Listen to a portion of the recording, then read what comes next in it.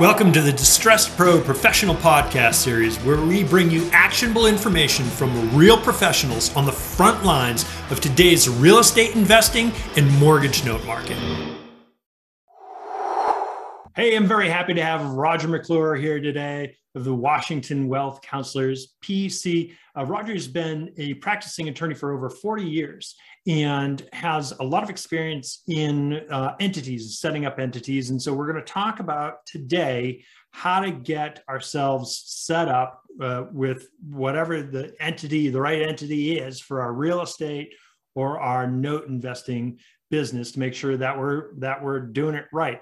Roger, your bio is you've got such a career here that I'd sound like an encyclopedia if I just start reading all this stuff. So why don't you hit the highlights for us? Thank you, Brett. It was great to be with you and your audience. Basically, mainly about the real estate. I've been a real estate investor myself, both in houses and in commercial. I was served as past president of the local apartment association.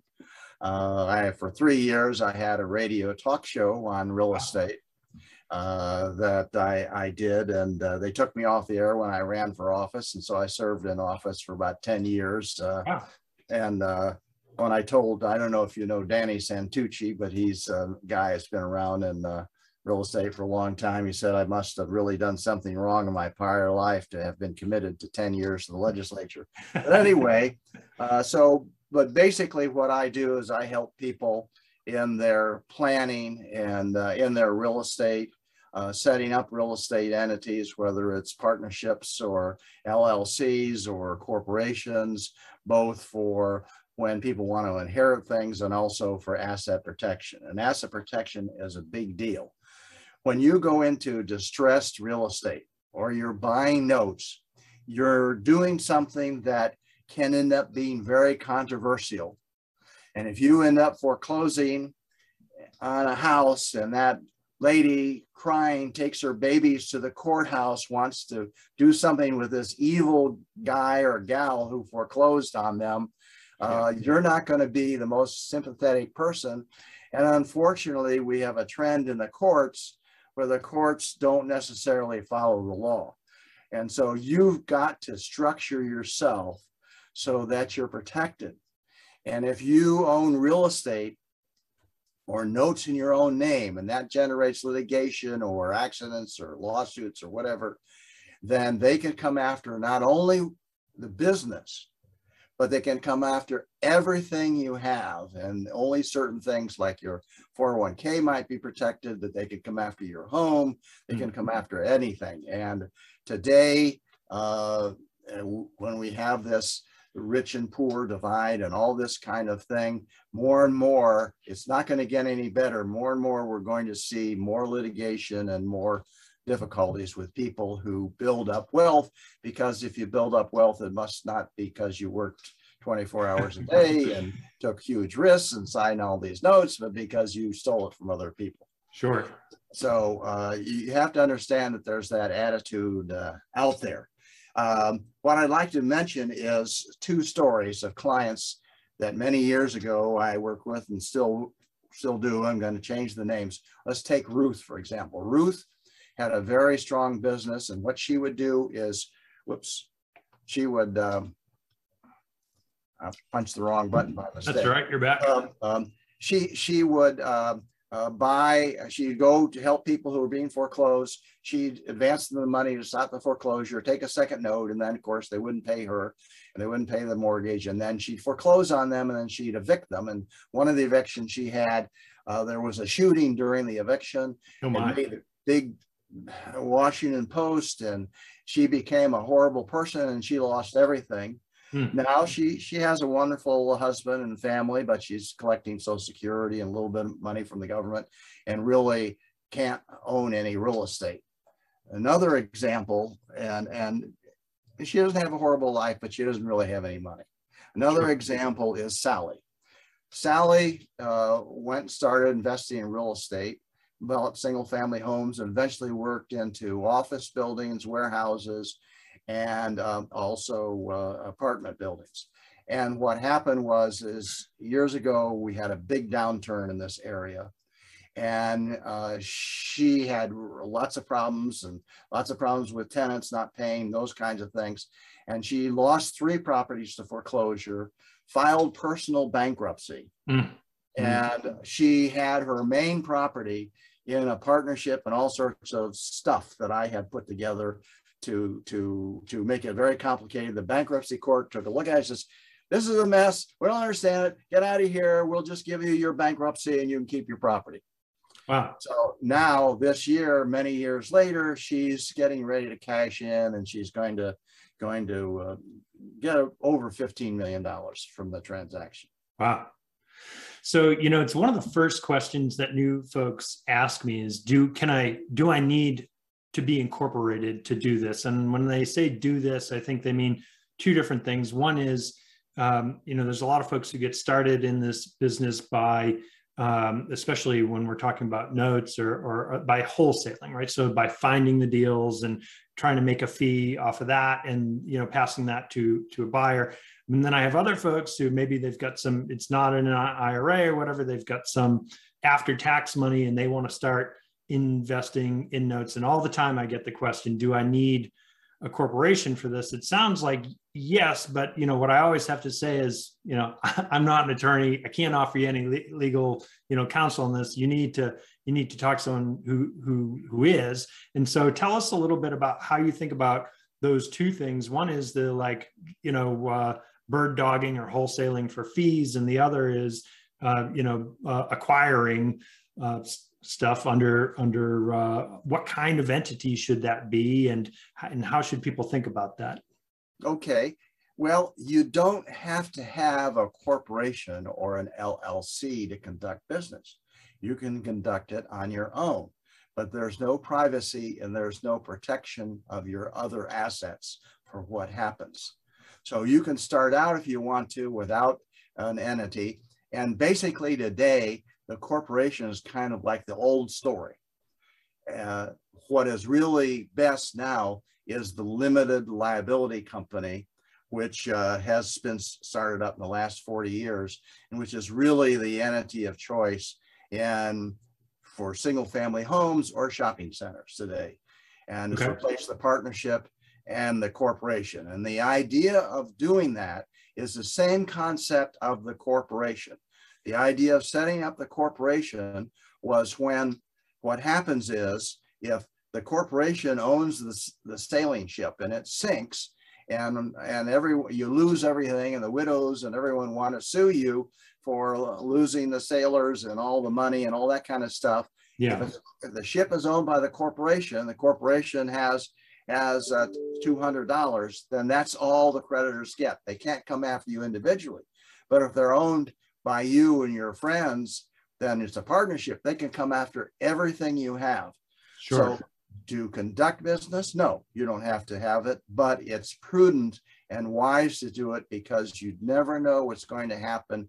And you really think, okay, I'm going to set aside $10,000 or $100,000 to go into this enterprise. And you think that's all I got to risk. No, you have everything you own and your whole future finances at risk if you don't use an LLC. So talk to me a little bit about you're saying corporation, and I'm assuming that you're meaning like a C Corp. And so the ones I'm familiar with, there's a C Corp, an LLC, and a sub S, which is what my company is, an S Corp. And so maybe just talk a little bit about how to think about where any of those is more appropriate than another. Well, one answer is if you're an advanced investor and you have a lot of different properties, you're going to have LLCs, you're going to have S corporations, you're going to have C corporations, because each has their advantage. But the big advantage of the LLC is that you can set it up and you have limited liability like you do in a corporation, but you don't have in a corporation. And the LLC, you don't have to have annual minutes. It's very easy to set up. You can go online and set up one in almost minutes in Virginia and many other states. And you don't have to have annual minutes or anything like that. And all the losses are passed through to you individually. The income with an S corporation, yeah, that's supposed to happen. But the problem with S corporations, there are limitations, and it can be fairly complicated taxation. C corporations, you have the double tax. So you have to pay a tax at the C level and then also at the individual level, which you don't have with corporations. Now, understand, I have set up LLCs, which we file as S corporations. I've set up LLCs that we file as C corporations. One of the things that LLCs have, if you set it up in the right state, is they have greater protection than corporations. If you own an S or C corporation share, and so they then go to the courthouse and say, Breck had this $2 million car accident and insurance only covered $1 million, so he still owes $1 million. So I get a judgment for $1 million against Breck. I'm going to go to the courthouse, and he's got this nice business going. It's in an S corporation. Judge, I want you to order the shares of his corporation to be sold to pay my $1 million. And that lawyer that asked for that will get that order in any state in the country. Wow.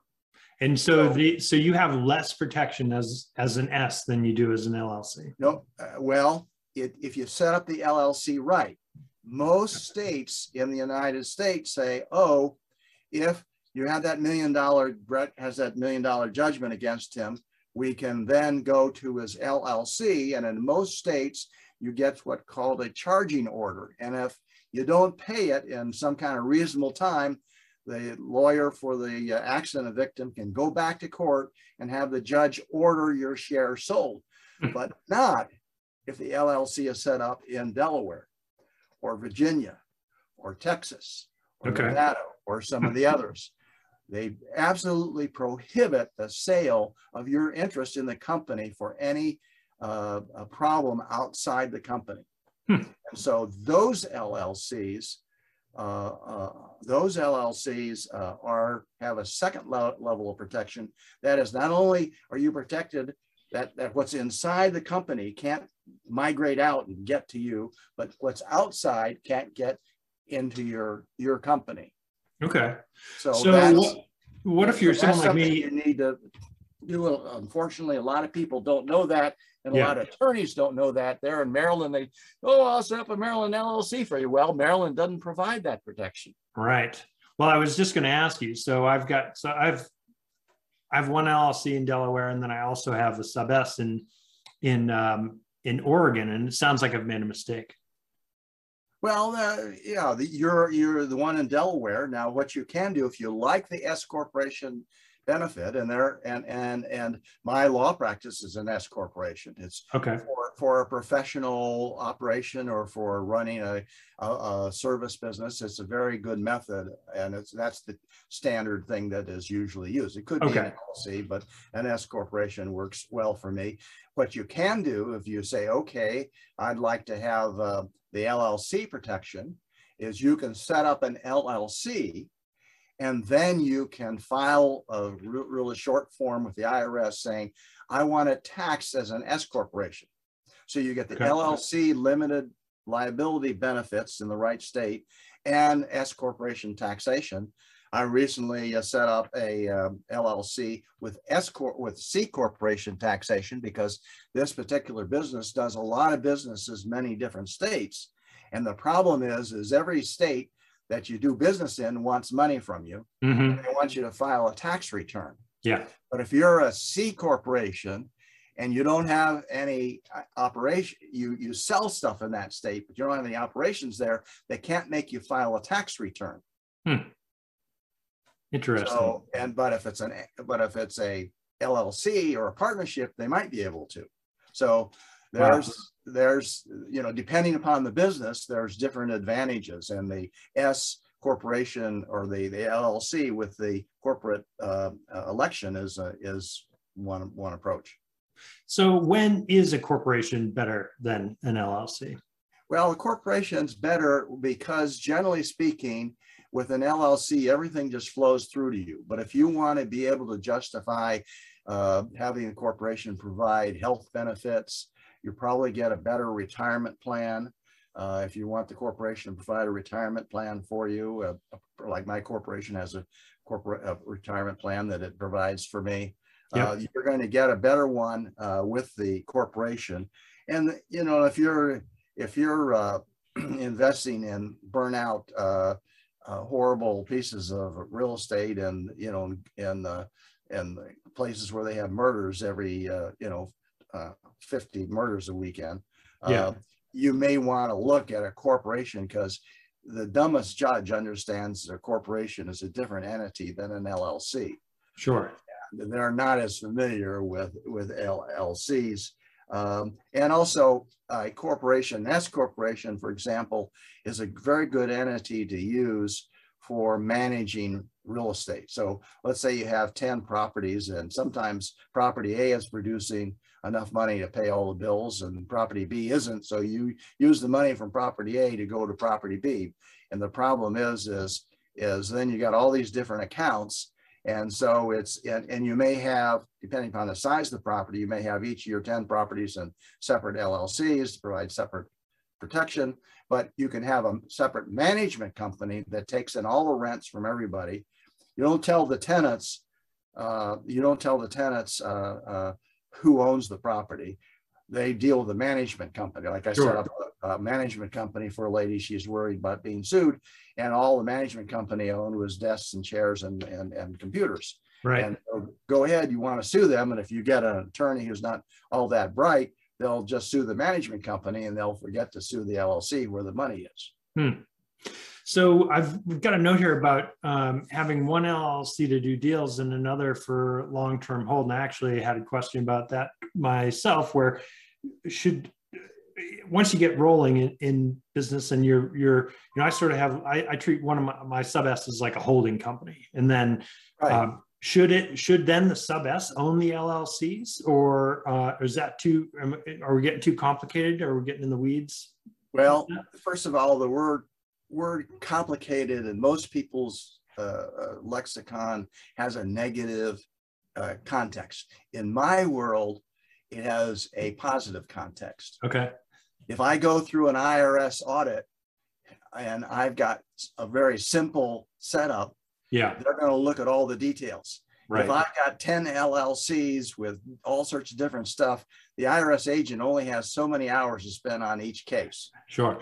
And so I'm going to get away with kind of more stuff. I'm going to get less questions if I have a complicated case. Now, sometimes it's complicated and they screw up. I had a recent case where they wanted $300,000 from one of my clients, and the agent just didn't understand it. And we had to go to a higher level in the IRS, talk to someone who explained all the structures because they were complicated. And then they said, okay, we understand now you don't owe any tax. But so there's that. But yes, it's a good idea that if you're buying and selling, to have one particular LLC that buys and sells, because you don't have the continuing liability. But if it's going to be a property you're going to buy and hold, then you would probably want to have that in a separate LLC. So if it's a holding one, you put it in an LLC. Now, one of the big issues is, okay, I'm buying properties that are worth $100,000 each. Do I set up a separate LLC for each of those? Well, no, that's a problem, because you got annual costs of the LLC and that kind of stuff every year. Delaware charges you $300 a year for each LLC. So you got to pay attention to that. And it's all depends upon how threatened the person feels. Some people will put 3 or 4 properties in one LLC. Others will put only one. I use kind of $1 million. If the property's $1 million, you want to have a separate entity for it. And there is something, we don't have time to go into it today, called a series LLC in Delaware and Texas and others that deals with this problem. Well, talk to me a little bit about, because I already got my wheels turning a little bit. Maybe I've got a couple of mistakes out there. So maybe we could talk a little bit about some of the mistakes that folks can try and avoid when they're looking to get started with this, or maybe that they might need to correct if they're already, in it. Okay. One of the key things you need to understand is that successful trial attorneys that sue people and make millions of dollars and have a house in the beach and in the mountains because of all the money they make, only sue people that have, or companies that have lots of money. Sure. They don't sue poor people. Yeah. And so before they begin the suit, before, whether it's a good suit or a bad suit, they, and the really good attorneys, I mean, ones that make a lot of money, that know how to choose their suits. They may turn down most of the suits, most of the cases that come to them, but they're going to do what's called an asset search. If you want to shock yourself someday, go on the web and go in asset search and ask for someone you know to find out. And for $200, you can find out almost everything they own. Interesting. And so you don't want to make it easy for people to find how much you own. Now, I will admit that if you hire, a $1,000 or $2,000 private investigator, they can find out anything about you. Sure. But for the average person, you don't want to be subject to the asset search. And so what you got to do is maintain privacy. So for example, and a mistake is you say, okay, I don't want to go hire and pay a lawyer or some other company to file the articles of formation for me. I'll do it myself. Well, when you do that, that becomes a public record, and then the web crawlers go out and find out that Brent Palumbo formed an LLC in Delaware and put that in their database, and then they know that everything that's owned by that LLC is owned by you. But instead, if I form one for you, I form it. And so the only paperwork that's there is my name and my address. And a great thing about Delaware is all you have to do is on a public record is put who is the registered agent. Okay. And so and if someone calls me up and says, well, I'm thinking of suing this Brett guy, looks like he may own this LLC. Tell me, does he own this property? I say, no, I'm not going to tell you that. That's attorney-client privilege, and a judge can't make me tell you that, and I'm not going to tell you that. I'll call him and see if he's interested in talking to you. Wow, that is quite a bit more protection. Because today you could just look me up for sure. Right. So then you don't want to serve as like if you're like in Virginia, if someone lives in Virginia, they could be their own registered agent. Again, boom, right there in less than a minute, you can find out who the registered agent is and who the property is. And so if I'm the registered agent or you have a company that's a registered agent, then they can look up and find out who that person is. Another mistake is people say, well, I'm a prominent physician and I'm going to call my apartment building the David Smith Properties. Never ever do that. Do not put your name on your properties. You might call it the DSP Properties, so that you could, or DSP Main Street, so you can remember which property that has to deal with. But all of my LLCs that I set up are initials, and it's a way for me and the client to figure out what property we're talking about, but it's not available to the public as to who is. So we're trying to maintain privacy as much as possible. Well, so talk to me a little bit about, and I know we're coming up on the end of our time here, but talk to me a little bit about one of the things that comes up a lot is sort of working with other people, like JVs, joint ventures, and that sort of thing, where maybe you do the work and someone else has got the money or vice versa. And so can we talk a little bit about how you might think about that? That's very important. And on my website at Washington Wealth Counselors, I have a questionnaire that you can go through. And I really recommend, if you're going to be in a partnership with somebody else, you need to go through that questionnaire and figure out what's going to happen. I did a situation where 7 children were inheriting a farm in Kansas from their parents. And we went through a process, and it turned out at the end that 3 of them dropped out and wanted to be bought out. And that was a good result, because they would have not been happy in the partnership in the first place. And then people don't believe it, but if someone says, oh, Brett, you really know what you're doing in this real estate and you're making good money, so I'll give you this money and you go buy these properties for me. Yeah. Well, you have sold a security. that's subject to the securities regulations. And so Right. you have to structure it so it's not subject to securities regulations. And the downside for the person is if you sold security, it's a slam dunk case against you if you lose money. Yeah. If you lose, if the, real estate can go bad. You can lose money in real estate. And if it goes down the tubes and you sold somebody a security, then they can come after you, and you don't have a piece of paper that says, well, this, we could lose money on this. And so you have to have something, you have to have a disclosure statement if it's a security, or you have to set it up so it's not a security under the state laws. But a lot of people don't recognize that. So what else would you leave us with here? What else should people be thinking about as they go off into their, the rest of their day here, and they're thinking about real estate? Well, they want to, as I mentioned, choose the right state. They don't want to sign the articles. They don't want the name in the LLC. They want to make sure that, they don't go to Amazon and buy their clothes using the LLC money.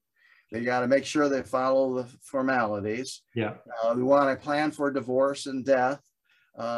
A big thing I see is they set up the LLC and they forget to deed the property to the LLC. And another thing is entrepreneurs are great at putting together deals, but they don't often pay the $50 or $100 a year you're supposed to with the state, and the LLC gets terminated. I had one yesterday. He's a fantastic entrepreneur. He's got over $40 million. But he wanted me to, he wants selling something from the LLC, and I found out it was terminated. Oh, I sent him a letter saying, pay your, $125, and he didn't do it because he's just so busy. Yeah. And so what I do with my Virginia clients is I pay it because I stopped that nonsense of the LLCs. And this is not a small problem. This is like 30 to 50% of the companies I set up get thrown out because they don't pay their annual registration fees. It is one of the real huge problem nuisances of owning, the businesses. I every time I get a letter from the state, I dread opening it because there's going to be some surprise of, some small thing that I didn't didn't take care of, for sure. Right. So anyway, on my website, I have the 10 biggest mistakes for LLCs. You can download that. Also, I've got this management agreement.